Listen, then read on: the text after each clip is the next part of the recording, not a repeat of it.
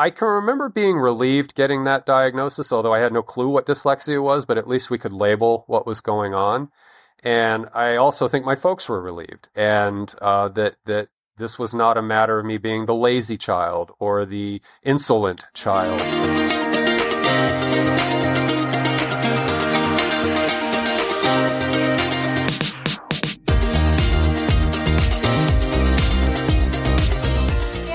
We're Nick and Sonia, and this is Dyslexia Journey, where we help you support the dyslexic kid in your life. And today we are so glad to welcome Justin McSweeny, who will tell us about his own journey with dyslexia.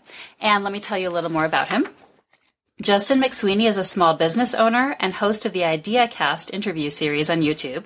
The series is a volunteer service that platforms persons from academia as well as everyday folks working to better the human condition.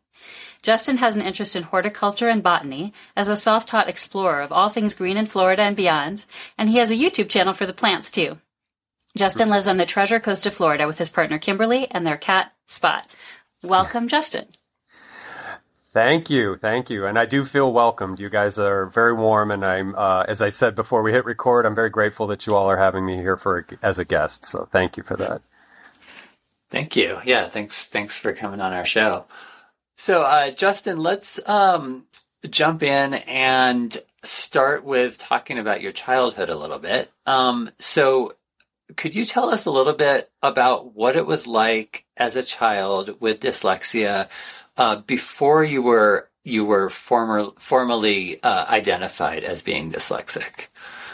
Sure, absolutely. And that's a critical place to start, and hopefully I'm visioning that families are coming here, and if anything I say can be of value to them, it'll just warm my heart to no end, because I'll confess before I start on that story, I've really never done anything about my dyslexia story. So again, gratitude to you all for having this show and for allowing folks like myself to share their story, especially if it impacts the lives of other people in a positive way.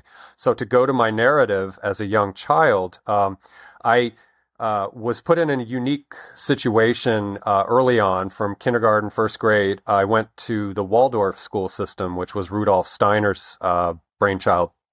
And he was focused on almost kind of a liberal arts perspective of how to start children out in life through education and learning. And so they focused primarily on aesthetics and arts and music and things like that. And there were mathematics involved in those first few years of elementary school. And so I was in the Waldorf system in the first and second grade. Unfortunately, part of Steiner's vision, or the system's vision, is they don't teach grammar and spelling and elocution and all these other things that early on. In the third grade, I went to a Catholic school, a parochial school. And so my peers in the third grade could read and they could write. I showed up illiterate, and I could spell my name, but that was about it. So I didn't even get the basics of learning cursive, or how to write your letters out, anything. So I was really behind the eight ball. On top of finding out several years later that I was dyslexic. So that was just really setting the bar high as far as having to overcome two challenges at once. So going into the third grade was indeed a challenge, and the parochial school system is very discipline oriented and very theory X oriented, or learning through kind of a coercive, you need to learn or else kind of thing. And so that didn't help my dyslexia journey in the beginning. However, I'm tough, I'm tenacious and stubborn and so forth, and so I caught up as quickly as I could, and probably by the fifth grade, I was probably on par with everyone, but nonetheless dealing with this issue that was, again, unknown to anyone, including myself. So to recall that third, fourth, and fifth grade period, I would say that prior to knowing what my situation was, I noticed that I could not read without being able to focus clearly on what the flow was in a narrative, in a book, or whatever the instructions were. I had a very hard time. It's almost like an ADD or ADHD type situation, where just being able to, and I do this as an adult too. I can just see the words, and my mind would be somewhere else, and I'd have to really try to rein myself in.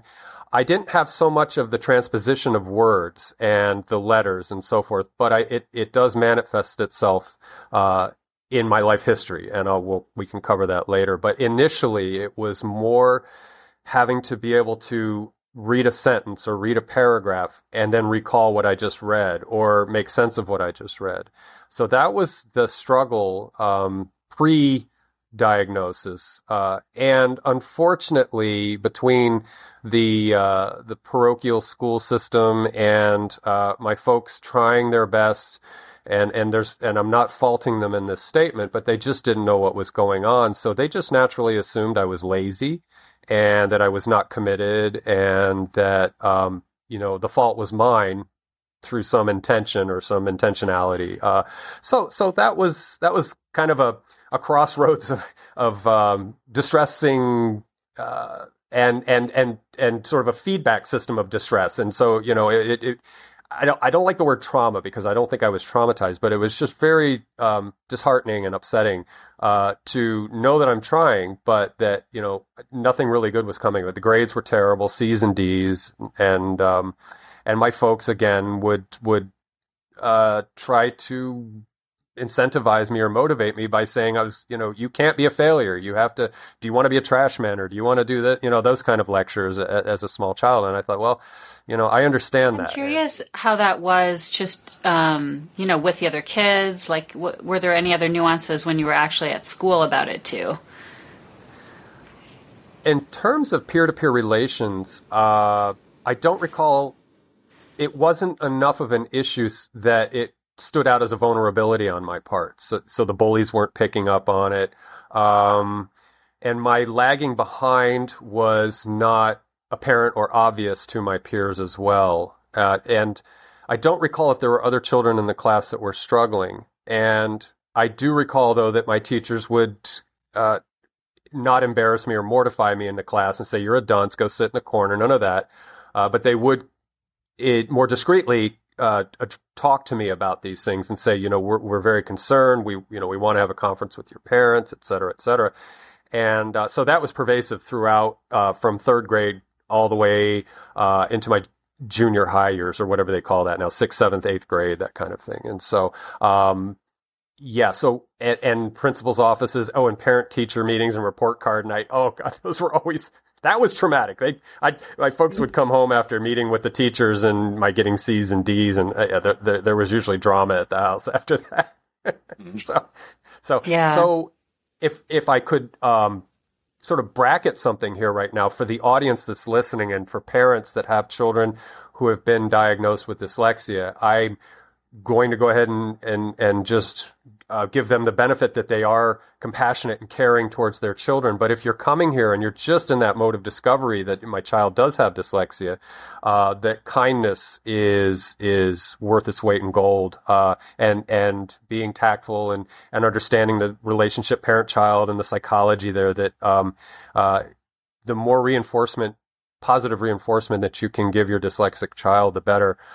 Again, I'm deeply stubborn and pig-headed and tenacious, and so I just learned to just blot out whatever my folks would say to me during those 3 or 4 times of the year when the report cards would come out and we'd have drama in the house and all that. As far as going back to your question with the children, there was never any bullying or taunting or singling out or anything like that, because it was all, I think my troubles were discreet, and or I was discreet about what was going on. I never shared anything. So there were the kids in the class that were not quite the screw-ups, but they were the clowns and the goofballs, and they weren't taking their learning seriously. And I probably filed in with them, and we just would, just be kind of joke about it and not take the curriculum too seriously or the teachers too seriously. Yeah. Thank you for bringing up that advice to parents. I think that's really key. Yeah. So at what age then were you actually identified or diagnosed? This was a crucial juncture in my life, if you could call it, my educational career. So in the 7th grade, I was in suburban Washington in a very well-funded public education system, Montgomery County, Maryland. And in the public school system, I was in a junior high school that was run by the county. And my folks were just at their wits' end. And so they submitted me to the school psychologist. And they thought perhaps I was dealing with mental shortcomings, whatever the right way to say that is, that it's my faculties were not so low IQ, whatever it is. They thought, maybe there was really something wrong. Even though I was not exhibiting slowness or disability in any other way, I was sort of a normal if anything, I was a hyperactive child. They submitted me to the psychologist. They ran some tests, and they ran me through an IQ test. And when I took the IQ test, the score came back very high, and they were shocked, and they thought, okay, well, he's got at least above average intelligence, if not, they never told me what my quotient number was, but anyway, they ruled out the fact that I was, below par or below average IQ.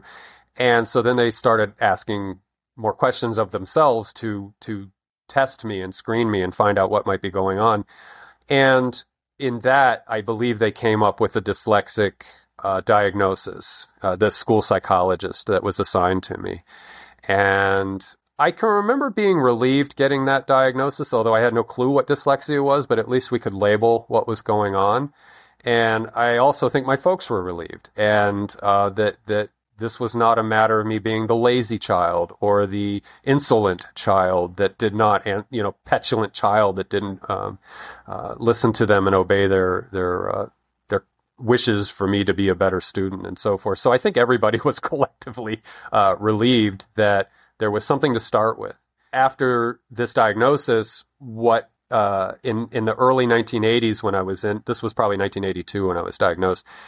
From that point forward through probably to my freshman year of high school, or junior year of high school, maybe somewhere in there, I was put in the special needs labs for learning disabled people.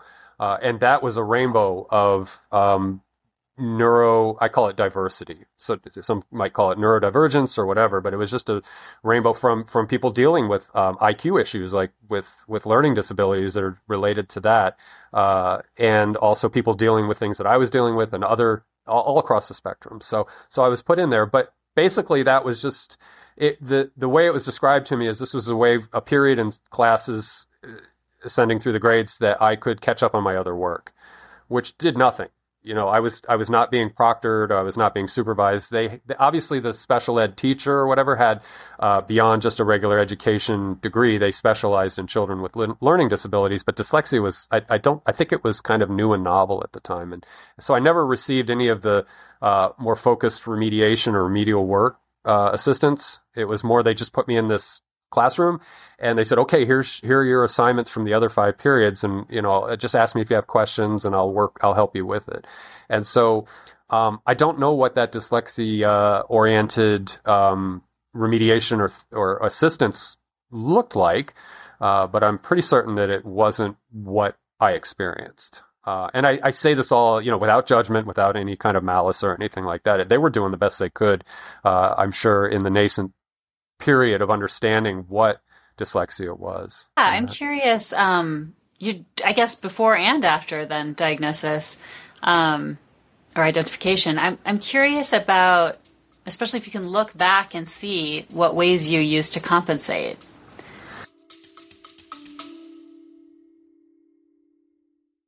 The heart behind the iMom podcast is storytelling, because every mom has a story to tell. I know that when I talk to my friends who are parenting and we share stories, we all end up feeling less alone and more capable of loving our kids well. You can find information everywhere on the internet. Some is bad parenting advice, and some is pretty wise.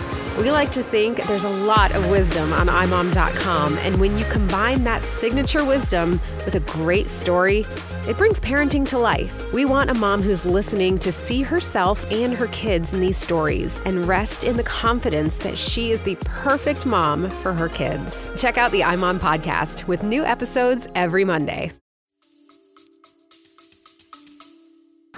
Yeah, when you sent me that question, I thought, oh my gosh, I think my compensation was minimal, but I think what I did was force myself to read slowly and it's almost like a horse with reins. You have to keep pulling the reins to get the horse to go where you want it to go. So that's maybe a good metaphor, is I would have to constantly struggle if I were to read something, to focus on that paragraph, focus on the sentence, and then try to digest the information. And it worked sometimes, and other times it was exercise in futility. And there was that period between the 7th grade and I'd say my freshman or sophomore year where now knowing that I had dyslexia, I was able to then recognize that for me, learning was different. The patterns were different for me vis-a-vis the status quo, the cookie cutter education system that catered to most students within a sort of normal range of neuro, however you want to call it, normality or what I say, just in that area. I think it was tailored for standard fit. And so I recognized that. And then to be honest, by the time I had my diagnosis, I was pretty much disparaged about the whole education process and the whole education system. So I think those were probably some more shadowy years between 7th and 8th grade. I have to say, I reached out to my one remedial teacher a few years ago, and she's still in the system, and this was in the early 80s again, and Mrs. Conyers. And I wrote her and I said, thanks, thank you for your help, even though, again, it was just garden variety. It wasn't laser focused on dyslexia. But I wanted to thank her after 35 years, and she said, "Oh, I remember you." And I said, "Well, thank you, Mrs. Conyers." And I turned out fine. I'm okay. I'm not a reprobate or, insane or anything like that.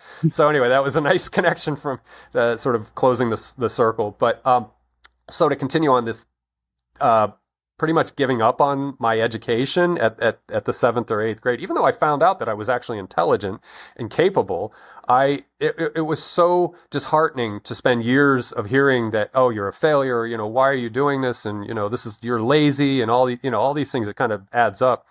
And what was an interesting turnaround period for me was between the freshman and sophomore year is that if I took an interest in a class, there's something happened, and in history and even English, I loved, and so I would really do my best to just apply myself and focus on it. And ironically, math, which had always been fairly normal and easy for me, when I hit pre-algebra, the letters and the equations and the sequence of orders of operation, that's a dyslexic nightmare. At least for me, it was. I just told I made it through pre-algebra and I got into algebra and it got even worse. And I just told my algebra teacher to take me off the roster and I'm going to go play basketball because I met the requirements to graduate with pre-al, because they were really loose back in the 80s. They just wanted to get you out, if you weren't a motivated student and trying. So I just told her to take me off her her student roster, and I just went and played basketball. But there were other classes that I loved, and so I dropped it. I dropped the math,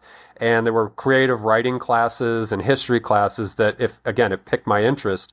I was there, I was present, and I did the best I could, and I would get C's and B's, and I did okay.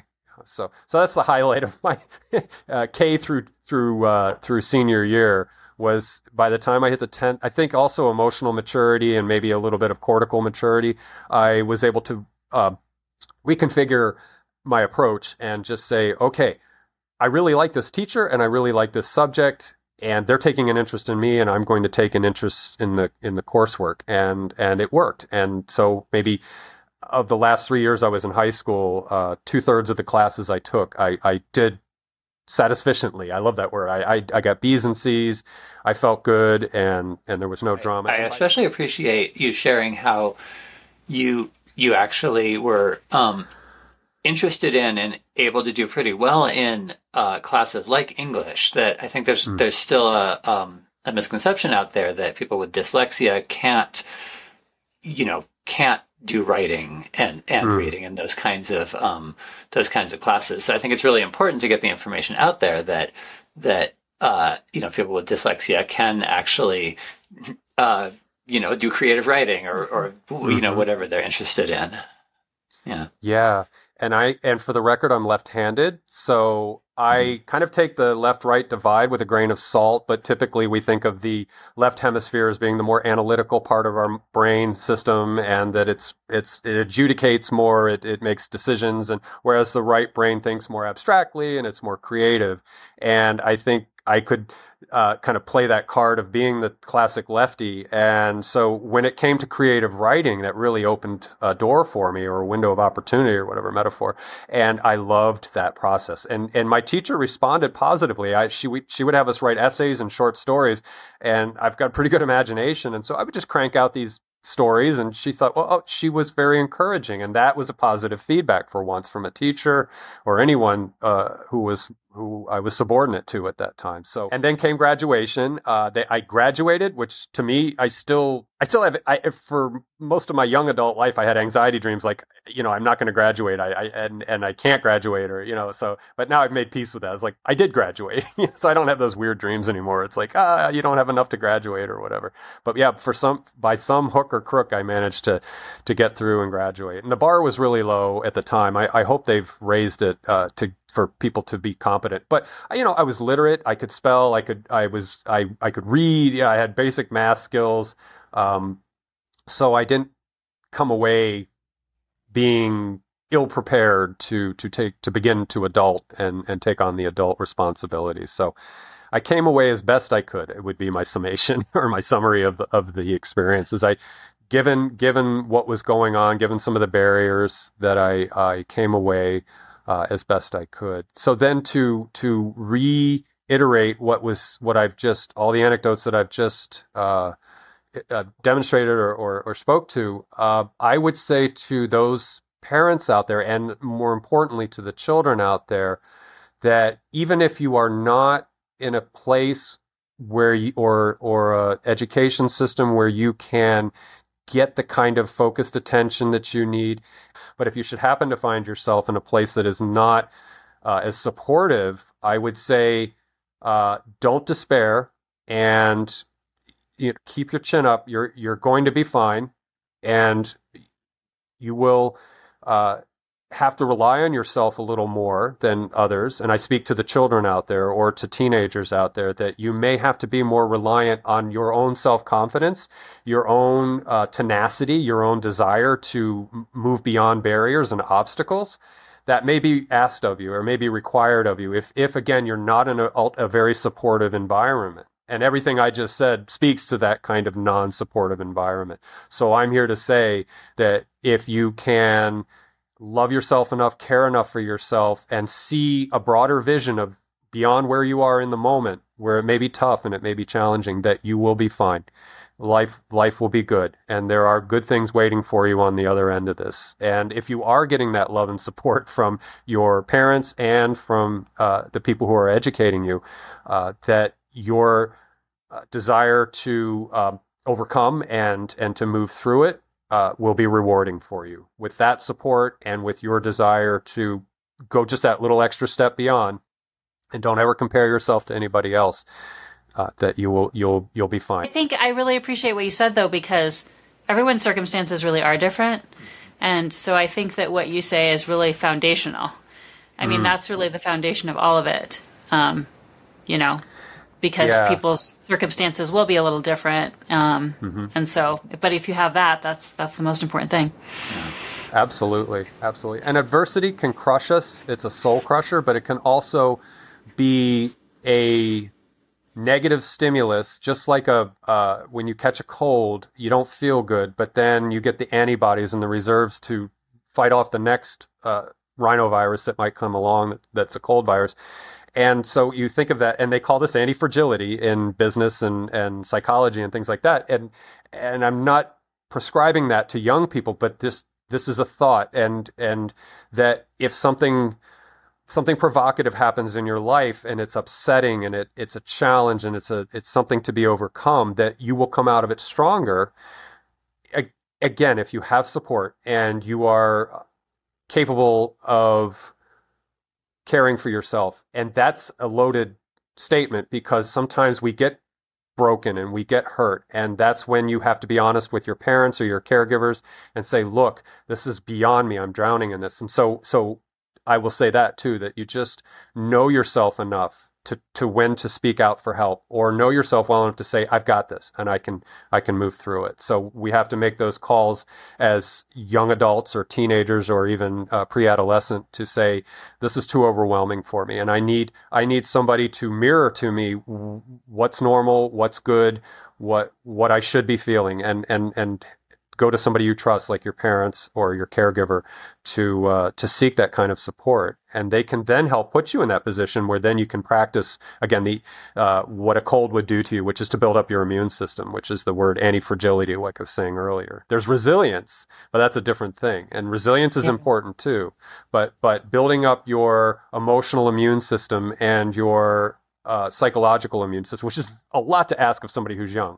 But I'll just plant that seed in your mind and just carry that with you, and it'll be salient to you or relevant to you as you get older. You say, oh, I get what that guy was saying now. And so I'm not really prescribing it necessarily, but it's just something to think about, that resilience is good, but also learning to become stronger from that which can seem to be provocative or seem to be negative or upsetting, is that if you can come through it. And this is where I spoke earlier as being kind of bullheaded and stubborn and tenacious. It was already inborn in me. So the anti-fragility buildup thing was a little easier for me. It still was not pleasant, and there were still a lot of dark days, but I'm saying a lot of this in hindsight as a quote unquote mature adult, which I can be mature sometimes, but I can be a clown sometimes too. So I'm not 100% mature. But this is so helpful to have your perspective. Yeah, I think like this. I mean, that's exactly what's so helpful here with having this hindsight.